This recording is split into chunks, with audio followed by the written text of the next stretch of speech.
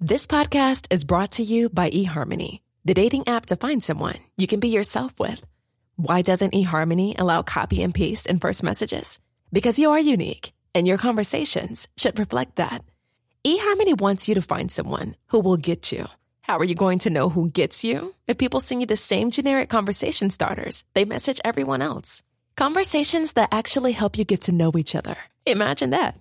Get who gets you on eHarmony. Sign up today. Ryan Reynolds here from Mint Mobile.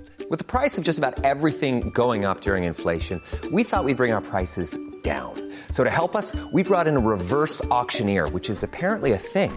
Mint Mobile Unlimited Premium Wireless. How to get 30, 30, bit to get 30, bit to get 20, 20, 20, bit to get 20, 20, bit to get 15, 15, 15, 15, just $15 a month? Sold! Give it a try at mintmobile.com/switch. $45 up front for 3 months plus taxes and fees. Promo rate for new customers for limited time. Unlimited more than 40 gigabytes per month. Slows full terms at mintmobile.com. Ready to pop the question and take advantage of 30% off? The jewelers at BlueNile.com have got sparkle down to a science with beautiful lab-grown diamonds worthy of your most brilliant moments. Their lab-grown diamonds are independently graded and guaranteed identical to natural diamonds. And they're ready to ship to your door. Go to BlueNile.com to get 30% off select lab-grown diamonds. That's BlueNile.com for 30% off lab-grown diamonds. BlueNile.com.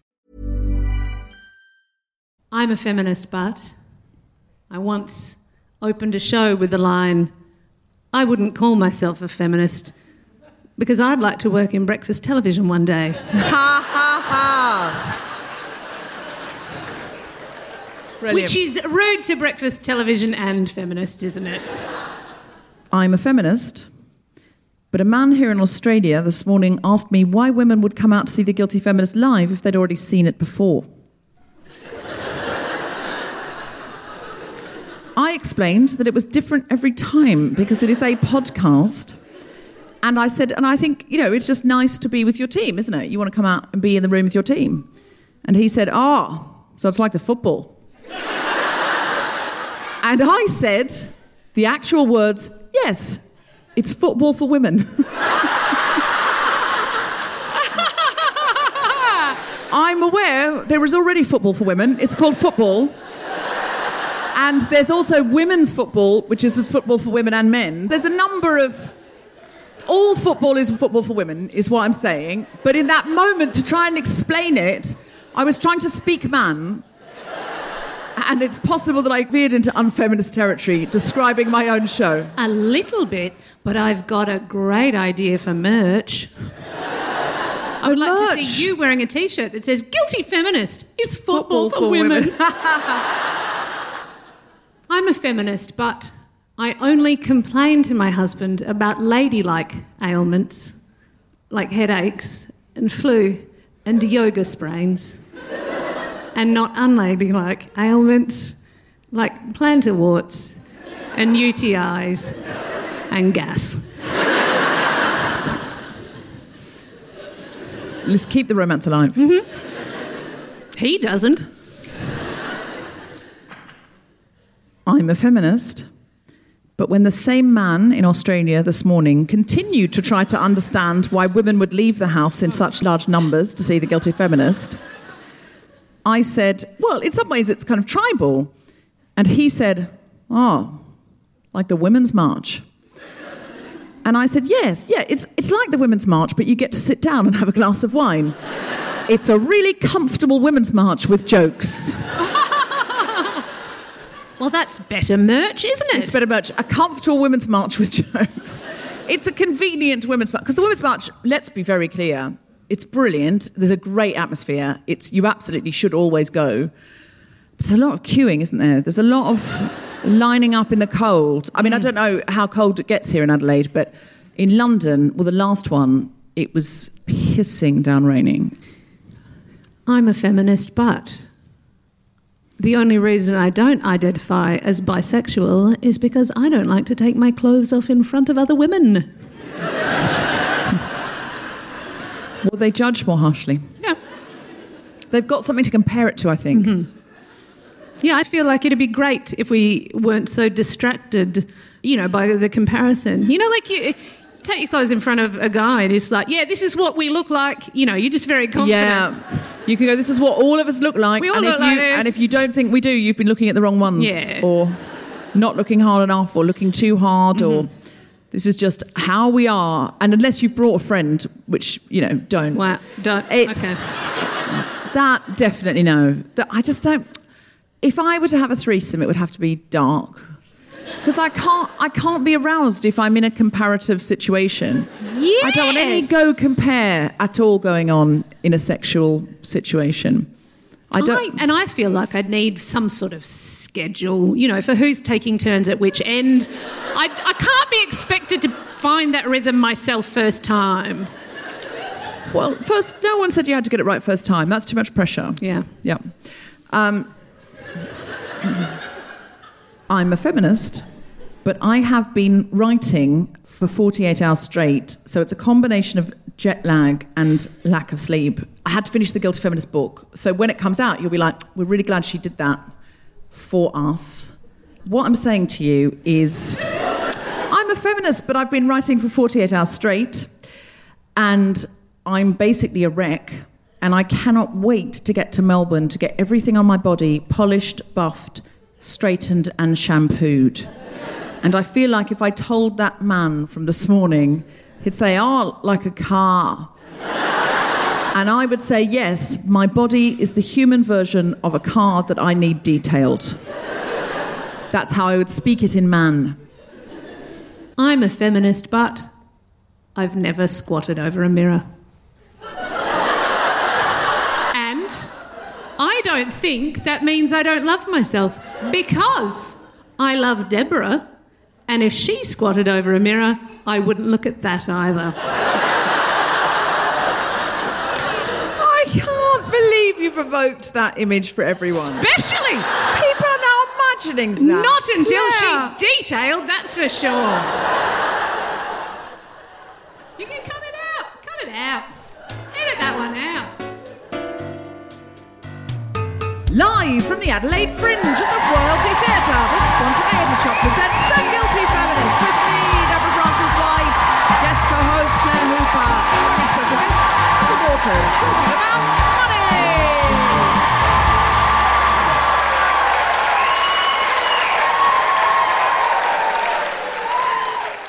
This is The Guilty Feminist, the podcast in which we explore our noble goals as 21st century feminists and the hypocrisies and insecurities which undermine them.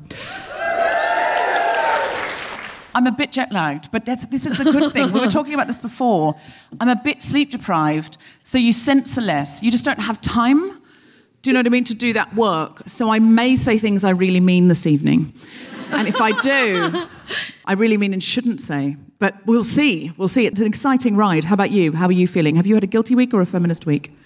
Oh! I listened to the podcast and I knew you'd ask me and I didn't prepare my answer. I would say a feminist week. Oh, what have you done? What have I done? This. I sent my children off with their father on a plane to New Zealand. No big deal. Cried heaps, whatever. Oh. And then, got to work. Yeah. I'm not saying that that's the only way to be feminist, but for me, that was an important statement to myself about how both parents are equally capable of looking after children. Even though they're not. See, now that's an example of a thing I shouldn't have said. Shouldn't have said that. That was a jet lag thought. She said that out loud, definitely. Oh, but it's true, because I was at work on Thursday. I was doing some important radio business and I kept getting texts from my husband who'd come home from the zoo, realised that he'd locked his keys inside the house. He had 2 toddlers with him. He'd lost their hats and then he couldn't find the keys, so he couldn't get inside the house. They needed food and naps. And then he discovered that he'd left the house and left the windows wide open so he could get back into the house after all. And I'm receiving all of this on my phone whilst trying to be professional on the radio. So he lost their hats, which in Australia basically means they'll immediately get skin cancer and die. That's true. You've got big holes in your ozone layer here, haven't you? Mm-hmm. It's just, I'm scared of the sun here. I genuinely am fearful of it. I try not to see any direct sunlight here. I go a bit vampiric. Anyway, as he texts, he's like, my own incompetence paid off, and then signed off, so... You trusted him with the children, as you should be able to. He is their legal guardian. They're just as much his as mine. Definitely. But I'm much better at remembering my keys and locking the windows and keeping their hats. And we don't want to stereotype men in any way that says, oh, they can't do good parent work. Dum-dums. No. Because, it's important that we say, you're brilliant parents, please go and do that more often, because the more often you parent, the better you will be at it. The best dads I know, divorced. Because they have to have... It's true, though. They have to have the children half the time, and they just learn this shit. And they start to go... A friend of mine just split up. I don't think he listens to the show. It's fine. She said he's suddenly saying things to her, like, for years, he's just checked out a bit about it. Like, he's a fun dad. You know fun dad? Such a fun dad. Such a fun dad. In terms of anything practical or responsible, no. And now he has her half the time. He started saying things to his ex like, it's just so stressful in the morning. She has to have a uniform. She has to have lunch in a box. Lunch in a box? Like, what for later? This is not later, it's now. Why did we have to... But lunch in a box? I mean, this is ridiculous. There's special colours of clothes she can have. She has to have her hair, like, in some kind of elastic situation. You have to sort of put one bit of hair over the other bit of hair. Oh, but it is... I mean, like, because guys are generally wearing their hair short, the ponytail is a really tricky one for them to manage. I mean... They don't know how to pull... You know, when you're like, you have to sort of twist it and put the ponytail back through that is so hard. I watch my husband and I can see his brain go, I just need a third hand. But these same men can change spark plugs in a car. I don't understand how they can't put one bit of hair into a rubber band. Do cars have spark plugs anymore? Probably, I don't know. Feels like we can't really be criticising men for... This is so stereotyping now. This is stereotyping. I feel terrible about it. Oh. In general, but it's true. The men that I know who are divorced, listen, what I'm suggesting is divorce him, because he will up his game.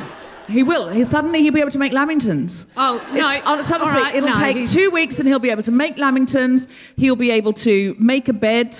He'll be able to stop a toddler crying at 40 paces. He's actually very competent. That's not what I've heard. Now, okay.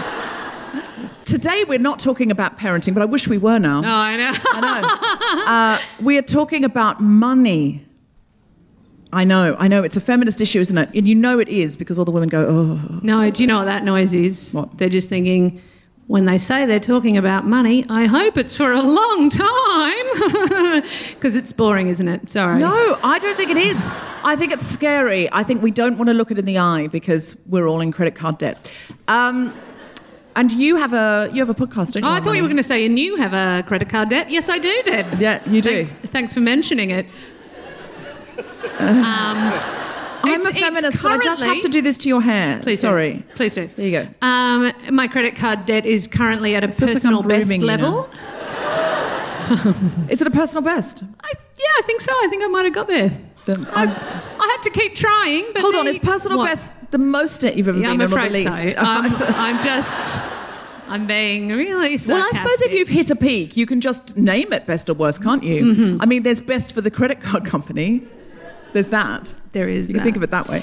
Yes, I do have a podcast about money at the moment. I have no ownership over this. What I am is the host and guinea pig. There are 3 extremely clever women pulling the strings and making me confront my terrible finances. Your terrible fear of money. Yeah. Yeah. Just go, if you have a fear of money. Just go, if you have a fear of having no money.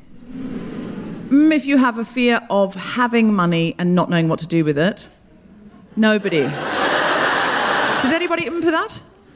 Just if you have a fear of, like, you sort of think, oh, no, I can't be trusted with it. Yeah. Just one. We will take your money and divide it between the rest of us because we know what to do with it. We'll offer some ideas throughout the show. I do know what you mean about that, though. It's just... Okay, that's now a phobia of money that you've got. Really? Do you have any money? Yeah. You do?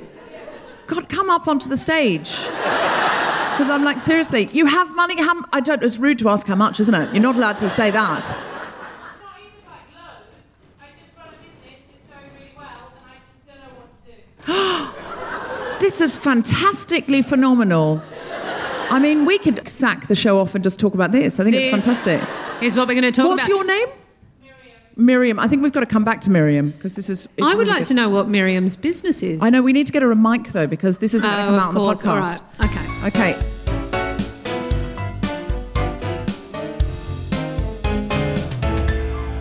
Hello, Guilty Feminists. This is Jessica Regan here. I'm coming to Birmingham on the 1st of December to give my Big Speeches workshop at the Birmingham Rep.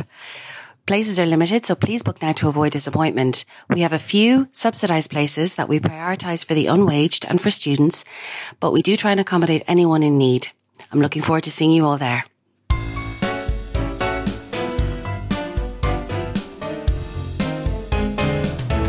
Would you like to hear some stand-up comedy about money? Then please welcome to the stage, Claire Hooper!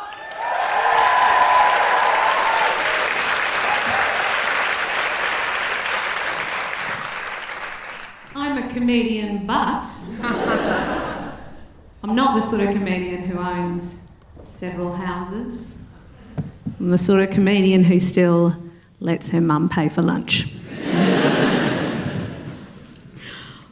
I'm on TV, and here's the thing about working on TV. It turns out they only pay you when you're actually on TV. So for this major celebrity, that works out at about 10 weeks a year. And when you are, like my husband and I, optimists, by which I mean idiots, that means you spend 10 weeks a year living like you're on TV. Swear to you, I bought a beanbag that cost $500. My husband bought a toaster for $300. Optimists. And when people hear that I work on the Great Australian Bake Off, they often say, like, the most common question is, oh, is it fun eating 10 cakes a day? And I like to say a better question is it fun withdrawing from 10 cakes a day? But really, seriously, what I'm saying is, at the end of the 10 weeks, I can't afford cakes anymore. Seriously, send me some cakes, please, or bread. We've got nothing to put in the $300 toaster. We're thinking about eating the beanbag. Look, it's not funny to joke about being poor. Obviously, I know I'm not real poor. What I am is incredibly fortunate despite my best efforts. My husband and I are idiots. We don't have a will. We've been married for 10 years, we don't have a will. We prefer to plan for things that won't happen, like the zombie apocalypse or home renovations. Over the last 10 years, I have lost thousands of dollars in super, from them being in random lost funds and just disappearing through fees. Over the last 10 years, I have paid thousands of dollars in interest on credit cards. 8 of the last 10 years, I have had a mortgage on a house that I can't technically afford, so we just pay the interest, which means in 8 years we have not changed the principal. And over the last 10 years, my husband and I have had no idea about these things. We are just coming to these realisations now as we try to get our life together, but no idea, because we are optimists, by which I mean idiots. Something else happened in the last 10 years, and that is we've ended up with 2 small children. And if anyone knows whose they are, I'm looking to give them back. No, not at all. No, I love them. I have to. I can't get them back up again.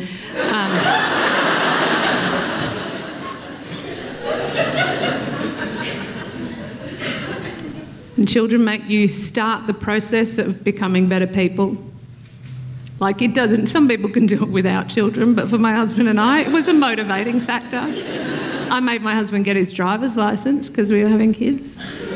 Tell you what, there's nothing like the feeling of being driven to hospital in labour in a car with L plates on it.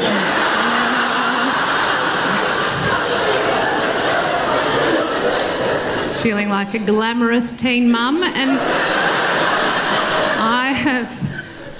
I've been trying to improve I honestly have improved my behaviour.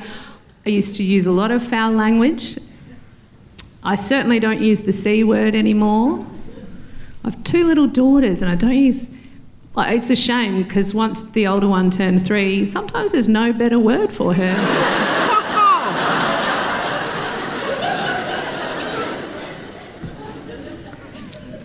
I'll just quickly explain to the people in the audience that don't have kids what it is like having kids. And parents, you will agree, this is exactly what it's like. It's like that feeling of going to the grocery store and buying more than you intended to buy. And then walking out and remembering you didn't drive, you walked.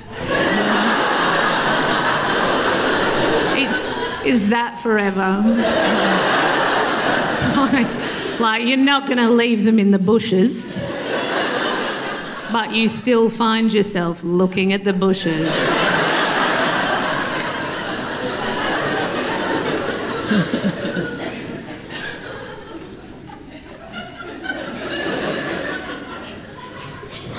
But they're my motivation to be a better person. And here's the thing, I thought I was being a really good role model for them. I pat myself on the back about being a good role model. I am the breadwinner in our relationship. I do all the driving. If my husband tries to get in the driver's seat, the 2-year-old screams at him, "Mummy's seat!" It's true.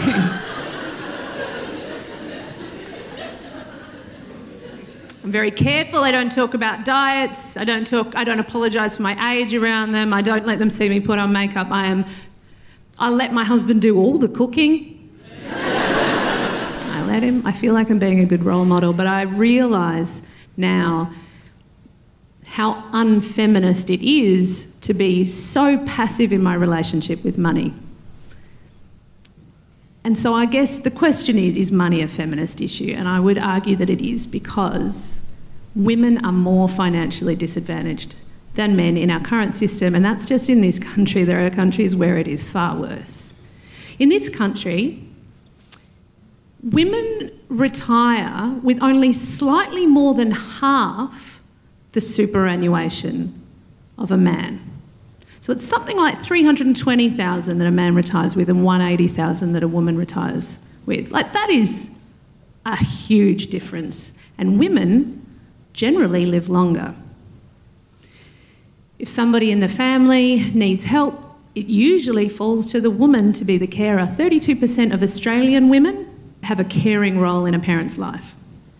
Women are statistically more likely to be in lower paying jobs or more likely to be paid less for the same job. And women are an unseen homelessness problem in this country. There are so many older women who make it to retirement age single for whatever reason and financially illiterate and cannot afford the roof over their heads. And I feel like, even aside from all of those numbers, there is this cultural thing that we're doing. The producer of this show tried to give me money to buy dinner earlier, and I almost threw it back at him. No, really, that's fine. Don't take it out of your pocket. Should have been worth it. I actually talked to a friend of mine recently who was the head writer on a TV comedy show, and he said that he had a horrific realisation the other day when he got an email from a woman asking about work, and he realised that he has received very few emails from women. He regularly gets emails from men, including a CV saying, "Consider me for a job." And he got this email from a woman and realised that he hadn't received one in ages, and the email was phrased, "Please let me know if it would be okay to send through my CV. Hope I haven't taken up too much of your time." So I guess what I'm saying is money is a feminist issue. And I am trying to get more interested in my own money, and I'm trying to take control of it, because I feel like that is how to be a good role model for my daughters. I don't just want them to feel like they can wear what they want to wear, express their sexuality how they want to express it. I don't want to have them feel like they shouldn't be intimidated because of their gender, and I don't want them just fighting for the rights of more vulnerable women. What I want them to also do is acknowledge that the system regularly financially disadvantages women, and I want them to be too wise to let it happen to them. In other words, when they are 41, I want them to pay for their own fucking lunch. Thank you.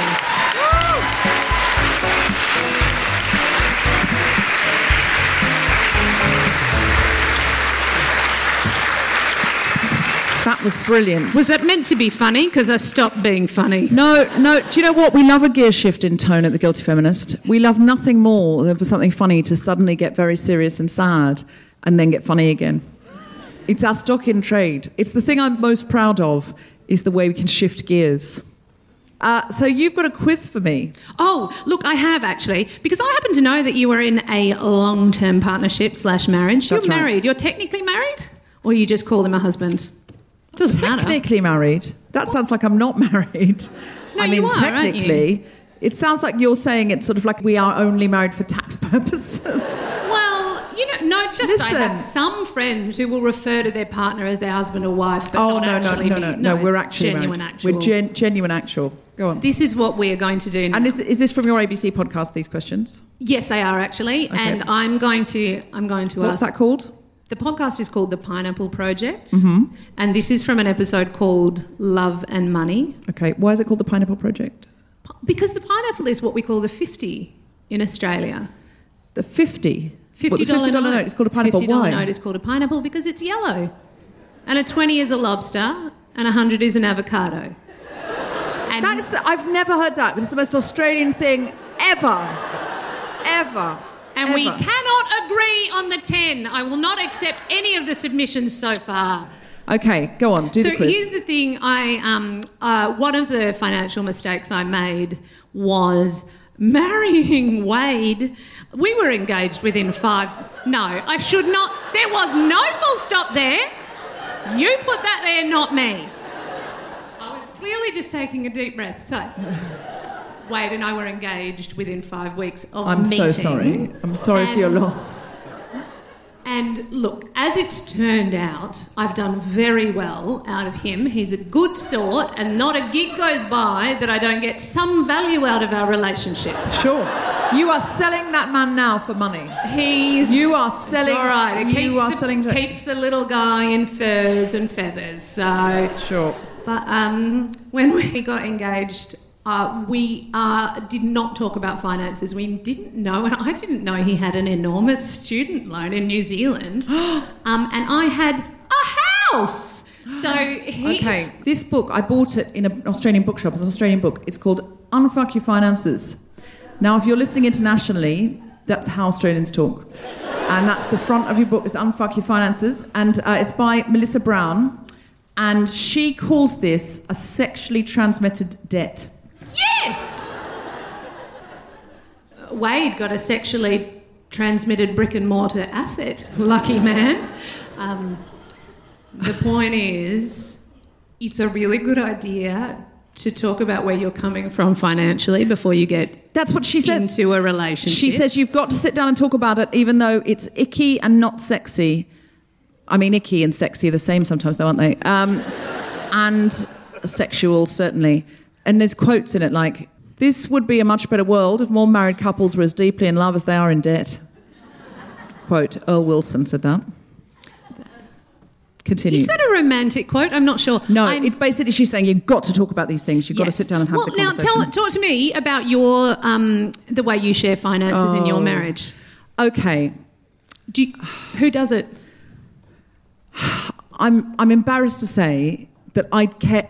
And this is also, I understand this is a space of privilege. It's easier to care less about. We're not rich. I don't mean that. But if you really have no money at all, and I have had no money at all because I was a Jehovah's Witness, and not that no Jehovah's Witnesses have money, but if you are young, you are encouraged to pioneer. So I had to work 2 days a week in a shop, and then 5 days a week knocking on doors, trying to give watchtowers away for no money whatsoever. So there were times I couldn't pay my rent, there were times I didn't have money for food, there were times my electricity was cut off.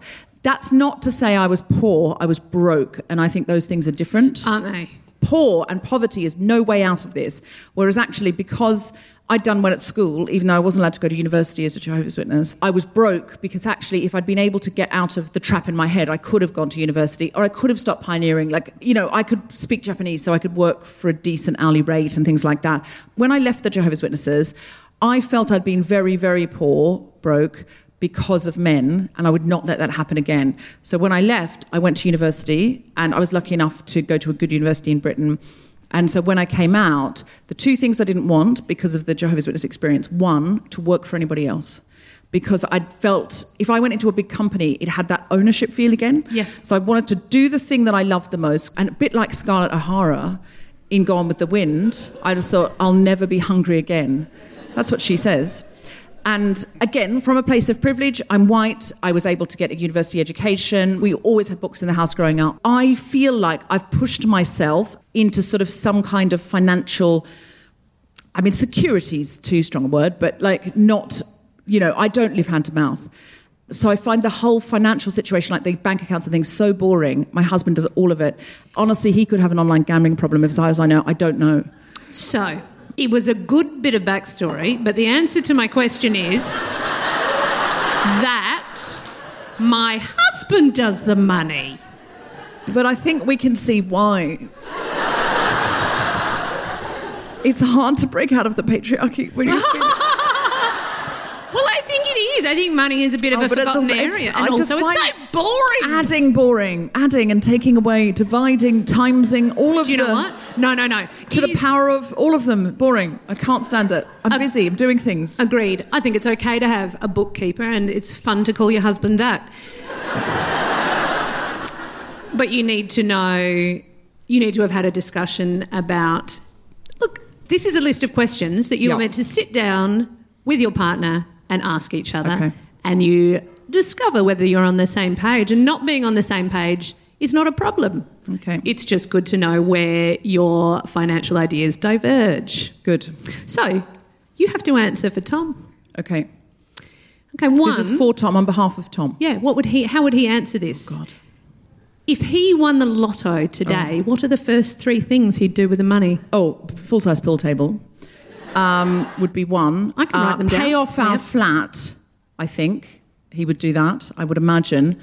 Pool table first, though, obviously. I don't know where we're putting it. We've got nowhere in the flat to put it, but I know that's his idea of success, is if he had a pool table. You've got a roof, haven't you?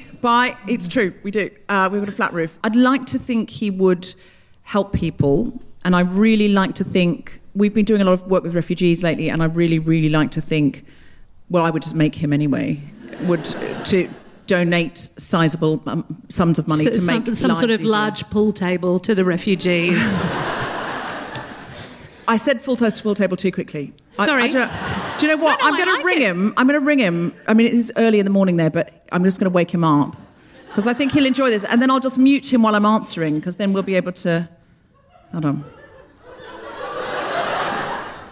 Hi, darling. Hello. So, welcome to the Adelaide Guilty Feminist. We're doing a quiz on money.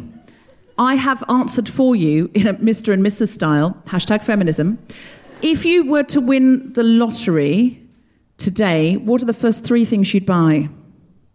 Oh, my God. Answer quickly, don't censor. What's the luxury item you would buy if you had lottery money? Buy for you or buy for me? For yourself, or what? For yourself? A computer? No. What other two things would you do with money if you won the lottery? I mean, literally any answer we will take at the moment to speed the show. You're going to have to edit these pauses out.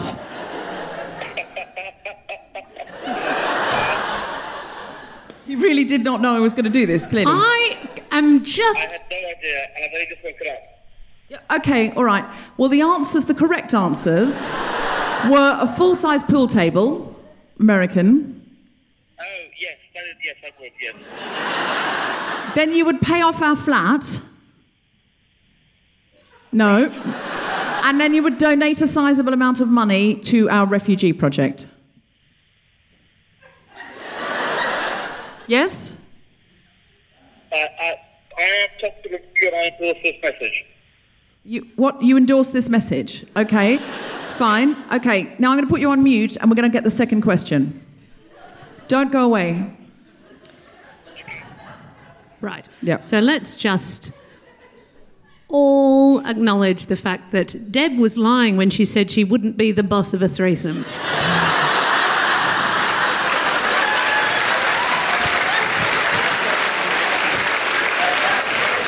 Okay. It's a well-known fact that you are opposite in bed to how you are in life. There's a very good reason I want a break when I get into the bedroom.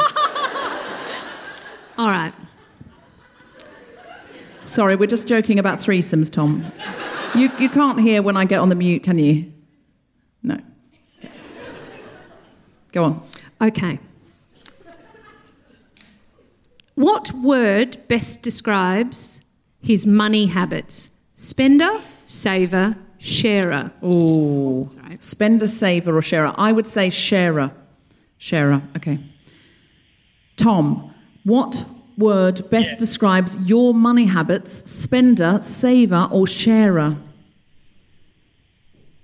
It's a multiple choice this time. Sharer, correct! Okay, I'm muting you again. Does Tom have equal say on how you use your dollars? Oh, yes. But except they're pounds. Pounds. Tom, do we have equal say in how we use the money? No? What? In what way do we not? What do you mean by that? No, because you don't know how much is in any account. Right, but I wouldn't ask you if I wanted to buy something. I'd just phone you up at the shop going, the credit card hasn't worked. Can you transfer some money over? Exactly. Sure. All right. Okay, muting you. That went well. Muted. It's great having a mute button. If only this were in life. Yeah. How much money does he think you will need to retire on? Oh, shit. I don't know that because I don't know what kind of money people need to retire. I don't know how long am I going to live in this scenario? When do I retire?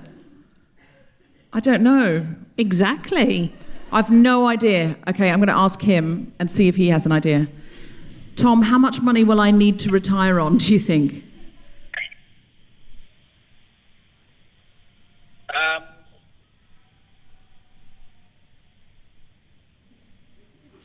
Same answer as me. Right. Do you have a final one? All right. Oh, man, there are a few more good ones. All right. What is too much to spend without checking in? Oh. Oh, shit. Oh, God, I'm confessing this in front of all these people. Too much to spend without checking in. £500. Ooh. I would just sort of go, wait, is that bad or good? We don't know until we talk to How Tom. much is too much to spend without checking in? Selinsky, how much is too much to spend without checking in? £500. Yay! Oh, my God. We are the best couple in the world. Thank you very much, Tom Selinsky. Enjoy editing this. Bye, Tom. Bye, everyone say bye. Bye, Tom. You realise that isn't a pass when you both have no answer about retirement. I mean, listen, we're spending £500 today. I might die and, not get to retire. So, yeah. Or something good might happen and I might end up with enough money to retire.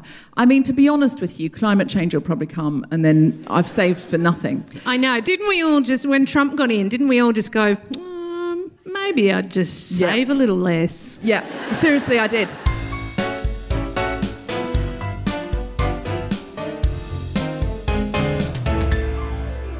Hello, Guilty Feminists, it's Deborah Frances-White. Just to say, my book is on sale and you can buy it at Waterstones, at amazon.co.uk or any good bookshop. If you could leave a review at amazon.co.uk if you have read it or at Goodreads, that would be wonderful. And if you haven't got it yet, maybe ask for it for Christmas. Or it makes a great Christmas present for somebody else, as do Steve Ali's necklaces at road-from-damascus.co.uk. You can get necklaces there that say Guilty Feminist or ones that say Woman in Arabic, and there'll be new designs soon. Do you know what else makes great Christmas presents?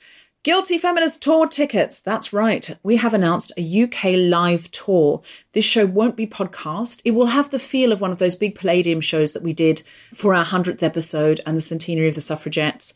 It will have a big celebratory feel. There'll be music. There'll be lots of comedians. There will be lots of fun. There will be guests local to your city. The dates that we have at the moment are the 1st of May in Halifax, the 2nd of May in Birmingham, then we go to Hull, Newcastle, Manchester, Ipswich, Colchester, Richmond, Southend, Cardiff, Cambridge, Aylesbury, Bournemouth, Oxford, Southampton, Sheffield, Coventry, Plymouth, Brighton, Glasgow, Leicester, Nottingham and Woking. We look forward to seeing you in one of those cities. Go to guiltyfeminist.com and you'll be able to see all of the dates, and ticketmaster.co.uk where you can buy tickets. We hope to see as many of you as possible there. At the moment, this is just a UK tour, but if you are international and you can't get into the UK at any point, sit tight. Hopefully we'll be coming to see you soon. Our Christmas shows are sold out, but on the 27th of November, there are tickets being released today for a very special episode of The Guilty Feminist that Rachel Paris and I are doing at the Colosseum. That's the home of the English National Opera, or the ENO. Again, go to the website for those details. It's going to be a really, really big one. This weekend, we recorded some riotous episodes of Global Pillage. It's looking to be the best season we've ever done. You can come to King's Place at 4 p.m. on the 8th of December, where we'll be recording 2 episodes back to back with an interval. And our big Christmas special on the 15th of December, which will be one long riotous episode, also at King's Place. It's a smaller space. It's about 100 seats. So please come up and say hi afterwards if you want to get a selfie or you want me to sign your book. I will be around. I'll be around in the bar afterwards. We would love to see you in the hive mind of Global Pillage. Global Pillage is a cultural diversity-based comedy panel show where you, the hive mind, get to play against 2 teams of the audience. It's so much fun. Please come along and join us in London for those shows at King's Place. It's near King's Cross, and you can get the tickets at kingsplace.co.uk. And back to the podcast. Hey, it's Sharon, and here's where it gets interesting. Raise your hand if you want salon perfect nails for just $2 a manicure. Yeah, me too. With the Olive & June Mani system, you can say goodbye to expensive services that take hours and hours and love your nails more than ever. I would know. I've been doing it for years. Get 20% off your first Mani system with code PERFECTMANI20 at oliveandjune.com/PERFECTMANI20. That's PERFECTMANI20 at oliveandjune.com/PERFECTMANI20. Hey, I'm Ryan Reynolds. At Mint Mobile, we like to do the opposite of what Big Wireless does. They charge you a lot, we charge you a little. So naturally, when they announced they'd be raising their prices due to inflation, we decided to deflate our prices due to not hating you. That's right. We're cutting the price of Mint Unlimited from $30 a month to just $15 a month. Give it a try at mintmobile.com/switch. $45 up front for 3 months plus taxes and fees. Promo rate for new customers for limited time. Unlimited more than 40 gigabytes per month. Slows full terms at mintmobile.com. Get up to 30% off wedding jewelry at BlueNile.com and remember the joy of your wedding day forever. Blue Nile offers everything from diamond and lab-grown diamond wedding bands to classic pearls, earrings you can design yourself, even gorgeous sapphire pieces for your something blue. Whatever you choose, Blue Nile's pieces are all graded for excellence, for a lasting memento as brilliant as the love that inspired it. Right now, get up to 30% off at BlueNile.com. BlueNile.com.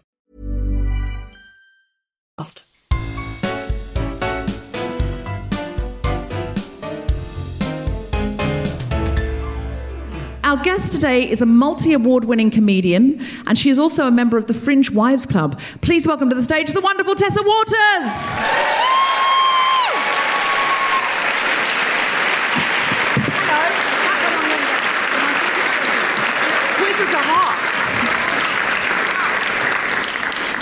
Oh, hello, yes. hello. Hello, Tessa. Tessa, what is your This attitude? is what a podcast looks like on the inside. I know. It's amazing. It's busier than you'd think. It's much bigger than I thought. It's like a TARDIS. There's loads of them. There's So loads it was of just them. in Thank my you for coming ears, out, but there's all Adelaide. these people here. I know. Yeah, Thank you for focused, coming I'm out. No, focused. what's your attitude towards money, Tessa? I love it. And I want it. I'm a carny, so I love it. And I'm a big hustler, so I work hard for it. Okay, so you tour from place to place. I do, yeah. I'm on tour 10 months of the year. How does that change your attitude towards money or your relationship with money, do you think, when you're travelling? You're very much more, I guess, aware. There's no savings. And you're very much sort of living from day to day. But you also start to really realise how little you need to live on as well. Like, I don't own a house. I don't have a mortgage. I don't own a car. I have a bed somewhere. Where do you keep your bed? Well, I have a room now in Melbourne. I rent a room in a share house. And so when you go back to Melbourne's your base now? Yeah, Melbourne's my base for about 4 months of the year, and the rest of the time I'm travelling around Airbnb and... Do you fear success? We were talking to Miriam before. Do I fear success? Do you fear lots of money? Do you think, oh God, what would I do with it? No, I know. I think I'd have a great time. Do you think I'd have a sensational time. You think you'd know how to spend it? Yeah. Okay. But you're multi-award winning, you're constantly working, and when you're working, you're not just doing one show, like you do many shows a day on a weekend. So technically you are really successful. Well, that's really... Yeah, okay, I'll take that. Is that... Is that the financial reality? I bought this dress for $10 today and I'm feeling like I'm winning, so... But I mean, is that the financial reality in your... with that dress? But it's it is a hot dress. True. It's a really good dress. In so many industries now, the reality of being successful, it doesn't mean you're financially stable. No, not at all. And I think especially in Australia, I think especially in the arts, I've been in comedy for a decade.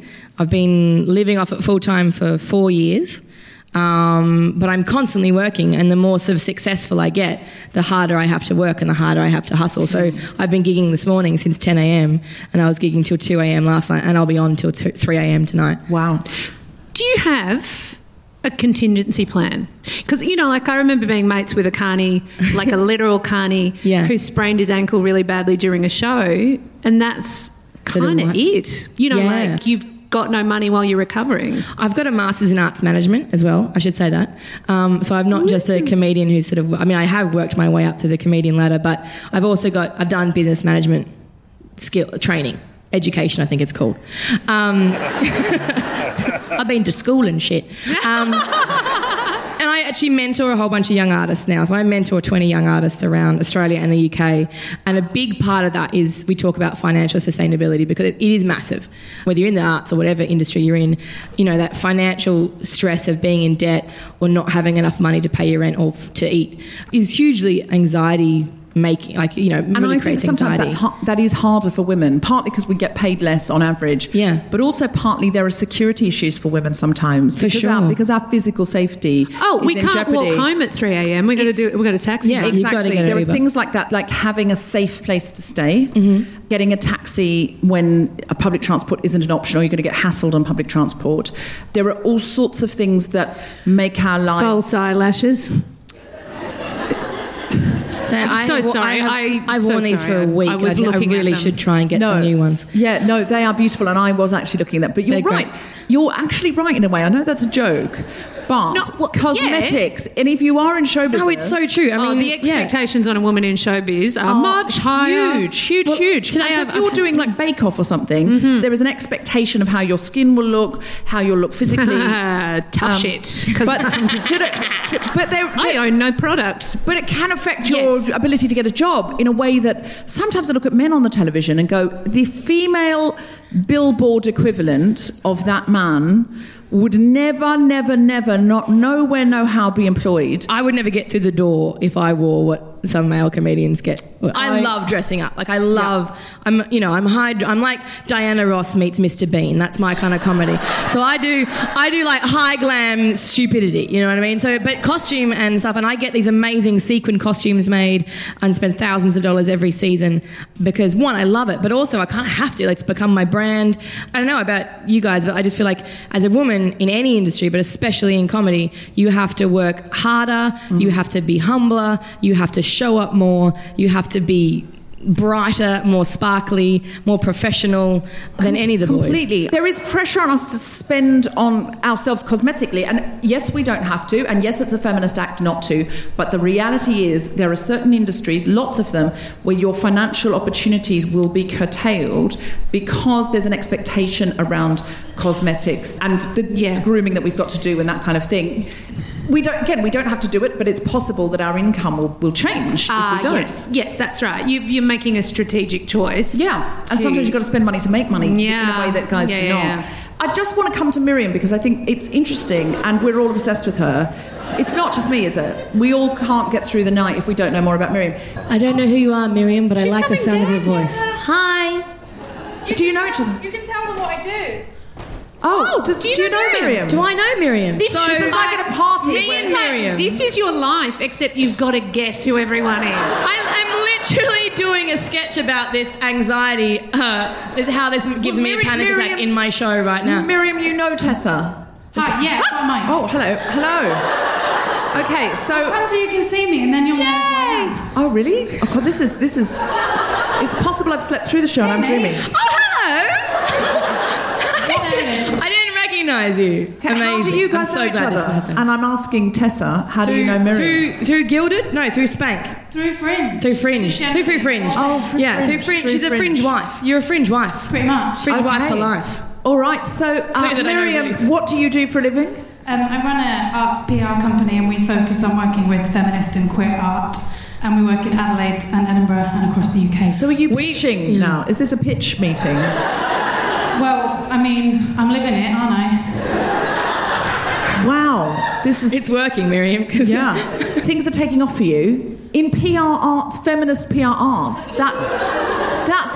That's incredibly. If you can make money PRing feminist shows in the arts, you are a genius. Here's the thing. That's some good PR right there. This is why I remembered it so well. We mainly just get drunk together. How are you making money doing that? There's just a lot of opportunity in this space. There's a lot of amazing work. There are a lot of brilliant people who want to work with someone who cares about what they're doing. And there's 3 in my team. Another one is up on the balcony, and we're both here in Adelaide. And Harry is at home in Edinburgh, getting on with other projects. And I think when you said that, the reason it resonated with me was because we cycled past a big, let's say, schmaltz Australian arts quango who we worked with last Fringe, and I've already had conversations in the last few weeks with people who were like, you got paid what to do that? You should be asking for double. So obviously I don't quite know what I'm doing, but I still have enough money to do more and achieve more and be able to say to really freaking cool people, no, have at it. If you've only got $500, let's work out what we can do for that. That's the spend I have to check. Just 1 second. Hello, Tom. Yes, I'd like to spend £500 on. Oh, no, $500. You're fine. You're safe. That's before 20 Brexit, of your pounds. Sure. Before Brexit, with 500 British sterling pounds, I could buy a house in Adelaide, and now I can buy $500. Fucking Brexit. Miriam, does that frighten you where you think, suddenly I'm going to be in a different income bracket and the sort of success? Yeah, mate, I have to limit my company. I just didn't want to have to go to work and be told what to do. So when you say limit your company, you mean make it a limited entity like LTD? You don't mean I have to limit my vision? That, no, although I have just got glasses. But,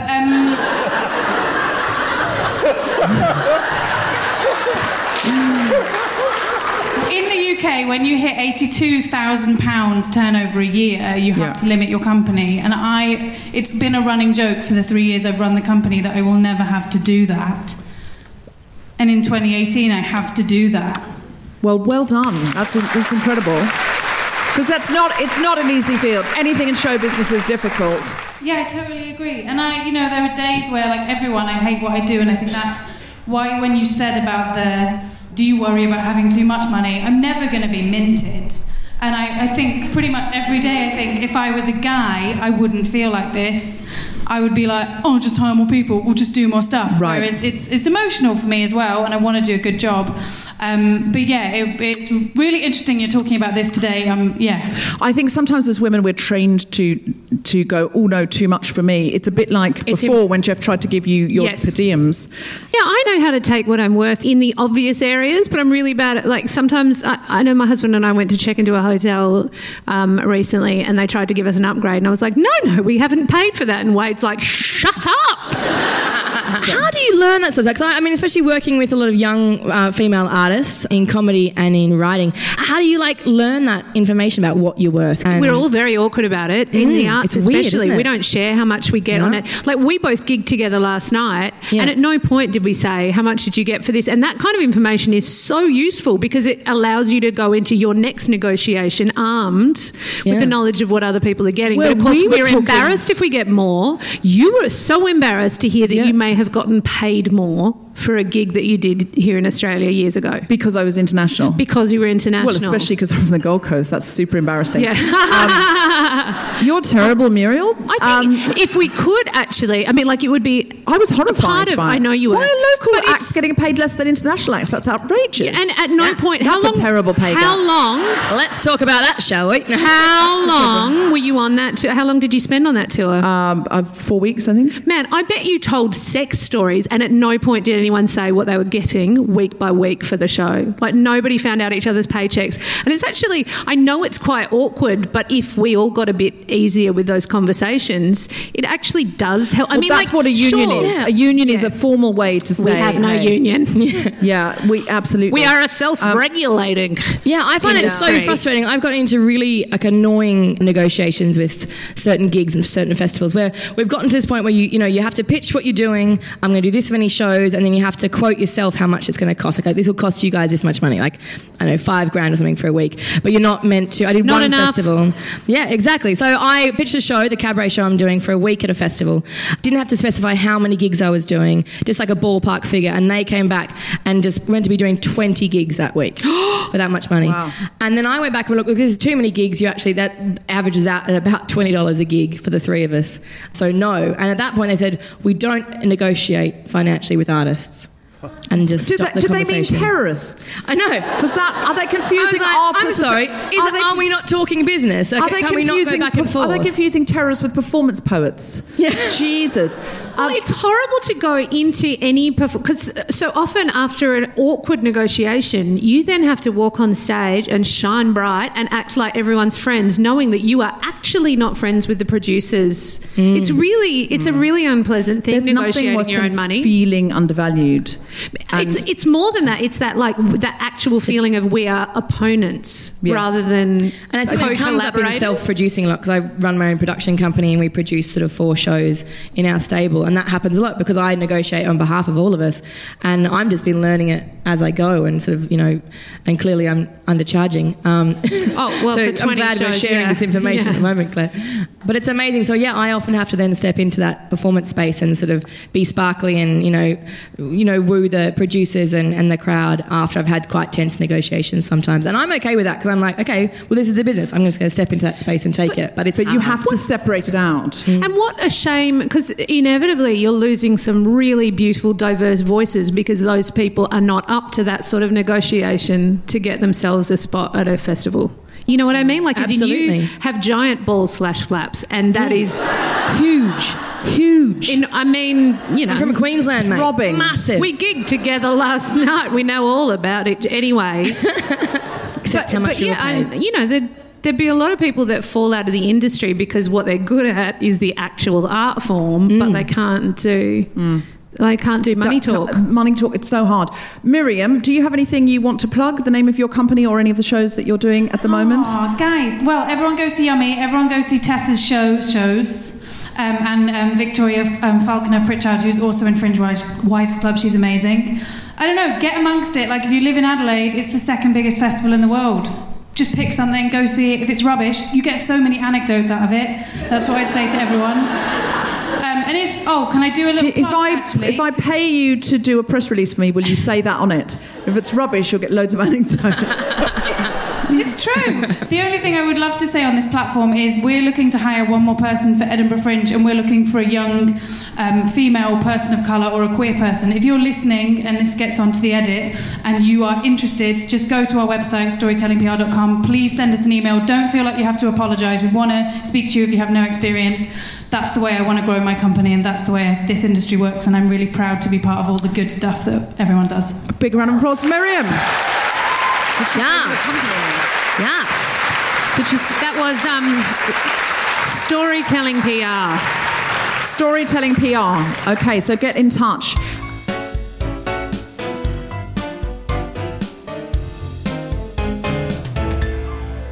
There's somebody in the audience today. This is from Louisa's solicitors because she can't talk about this herself.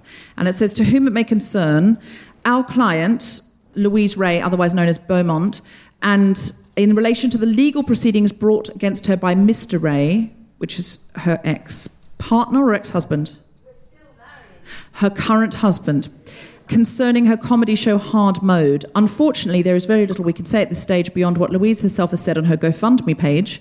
We are still preparing Louise's defence with her and do not want to preempt that document or to engage in a trial by media. Louise started to write her Hard Mode show when she was still with her husband. It was a show about censorship and authoritarianism, asking the audience to imagine the BBC had come into the control of the Chinese government. It was in no way a show about her husband. While performing the show after their separation, Louise mentioned her husband a couple of times, but this was in the context of telling the audience how sad she was that they had recently separated. At certain performances of the show, she cried at this point. While she used Mr. Ray's image a couple of times, she invited the audience to admire how good-looking he was and expressed sadness that the marriage had come to an end. She used an image and some footage of their wedding that she had been using in her shows for years without any objection from Mr. Ray. Mr. Ray had claimed that there are sections of the show which will have been understood by the audience to mean that he was abusive to Louise. Louise's position is that the key sections that he has claimed are defamatory of him were not intended to be understood by the audience to refer to him. During most of these sections, Louise was playing different characters, including a newsreader and Jeremy Clarkson.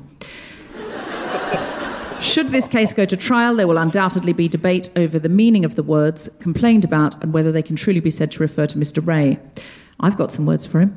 A few days after Louise received Mr. Ray's lawyer's letter in August 2017, she gave her husband an undertaking not to mention him again in her show without any admission of liability. She was unable and unwilling to pay him the damages and legal costs that he was also seeking. The fact that Mr. Ray has now chosen to commence proceedings in relation to a show where he is only mentioned in passing and to small audience numbers is deeply regrettable. The nature of Mr. Ray's claim will mean that their marriage will receive a great deal of public scrutiny it would not otherwise have received. If you have any questions, do contact, etc. So I think this is an example of a woman being silenced and controlled through finance. I can't say any more about it really because I don't want Mr. Ray to come after me. But there are women in London who are comedians who are clubbing together to put on a fundraiser for Louise because we want her to be able to afford her legal fees and not just to be shut down and not to be bankrupted through censorship. Yes. Because someone's got more money than somebody else. Yes, because it's a very expensive business defending yourself. Yes. Yep. And where does that stop? We all talk about our exes on stage. We all talk about all sorts of things. I mean, I'm going to put it out there. If you don't want to be talked about on stage, don't shag a comedian. Now, ever. But we're I do mainly physical comedy, so feel free to... Yeah. Tessa does mostly juggling, so you're fine. But... That's one for the podcast audience. Tessa's done a lewd mime there of juggling. I believe it's a feminist act to help a woman with legal fees if she is being closed down and shut down and her income is being curtailed and her career is being stopped because somebody has more money than her. Money is used as power against women all the time. All the time. And that's really how the sexual harassment went on and still continues to go on in so many different industries that has recently come to light, particularly in entertainment, politics, and other high-profile industries. Women are threatened. They're threatened because their financial future will be curtailed if they do not cooperate. Money is used as power against women all the time. And if we don't stand up together, it's amazing what we can do when we link arms and walk towards, rather than separate and put our heads down and walk backwards. And that's what we need to be doing now.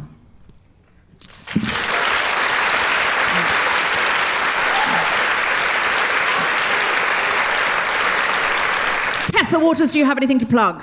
I I have lots of stuff to plug. I'm doing a new solo show called Volcano. It's a high-octane sketch comedy show combined with a story about my great-grandmother who survived the eruption of 3 volcanoes in Papua New Guinea in the 1930s and was an absolute badass Belfast lass. Louise Ray, you're also on in Adelaide, aren't you? I am here. Please come and see my show. 6 p.m, Tuxedo Cat. Do it. I'll buy a ticket. 6 p.m. at Tuxedo Cat. I'll buy one tomorrow. If everybody here, it's so hard to sell shows in Adelaide, it's so hard to show shows on the Fringe in general, in comedy. It's harder for women than for men because of years of institutionalised sexism. If everyone here, just one day before the end of the Fringe, committed to go to the Tuxedo Cat at 6 o'clock and take a friend, Louise's show would probably sell out. We could just all do that. I think it would be really nice and feminist. Adelaide. Who's in to just pick a day and just go, I'll take a bunch of mates, or I'll take one friend, or I'll just go myself after work really quickly. I'll just whiz out and go and see Louise's show at Tuxedo Cat at 6 o'clock. Yeah. Can you actually do it, though? Because it's really easy to clap. And do you know what I've been thinking lately? I have my best friend, it's sort of like a best friend now, like a brother who's staying with me as a Syrian refugee, and we made a little film for Channel 4 to encourage other people, because refugees at home find it hard to find placements, like people with spare rooms. And so we made a little video. I knew I'd look like a dick. I basically said, you know, they're going to see us as a double active virtue signaler and terrorist, for sure. And, of course, the comments have said that. But here's the thing, like, people have inquired about also having refugees in their rooms. So it doesn't matter if I look like a dick if somebody gets a nice warm bed and a family get a new family member. But I've just started to think in the last couple of days, I think there are as many kind and empathetic people in the world as there are unkind and unempathetic people in the world. But I sometimes think the unempathetic ones are more motivated. Oh. And I think we've got to get out of bed and we've got to start doing, not just feeling. I think we've got to change our actions. We have got to get the empathetic, kind people in the world have got to get more get up and go. It's not enough just to go, isn't that awful? We've got to leave the house. And simple acts like going, right, I will actually put that in the diary, 6 o'clock, I will buy those tickets, I will get a mate, we will go down, you know, we will get a drink, it will be great, and we'll feel like we've done something.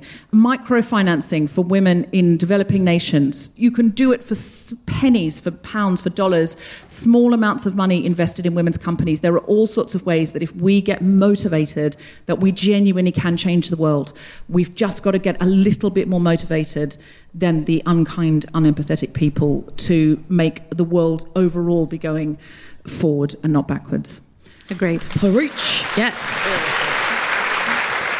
Claire, do you have anything to plug? Yes, if you're in Australia, you can watch The Great Australian Bake Off, one of the loveliest shows in the world. And anywhere in the world, I believe, you can access the Pineapple Project if you are interested in getting your finances together for people like me who are privileged idiots. Okay. Also, my plug is check out Grown Up Land, which will be out on the 1st of March, which is a BBC podcast, which I am producing and have co-created with the BBC, starring Bisha K. Ali, Mae Martin and Ed Sedgwick. And Steve Ali. Follow The Guilty Feminist on Twitter at GuiltFemPod. Check out our Instagram, instagram.com/The Guilty Feminist. Like our Facebook page, sign up to our mailing list to get notified as soon as a new episode is released. And please go to iTunes and rate, review and subscribe. 5 stars. It helps other people find the podcast. You have been listening to The Guilty Feminist with me, Deborah Francis-White, guest co-host Claire Hooper, and our very special guest Tessa Waters. The producers were Tom Zielinski for The Spontaneity Shop and Jeff Ring for Australian Comedy Management. Thanks to everyone at the Royalty Theatre as well as all of you for listening. For more information about this and other episodes, visit guiltyfeminist.com.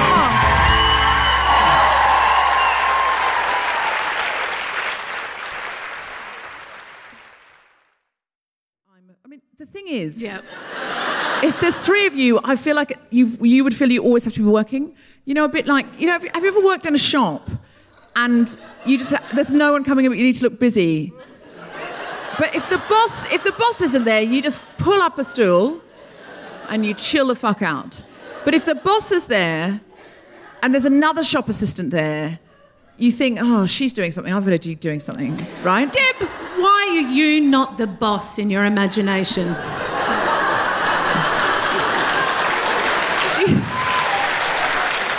Do you think it's unfeminist that I'm not the manager of my own threesome? Yeah. I'm not even staff member of the month, gang. I'm the one who's trying to look busy when I'd really rather just be sitting down. Look like I'm doing something.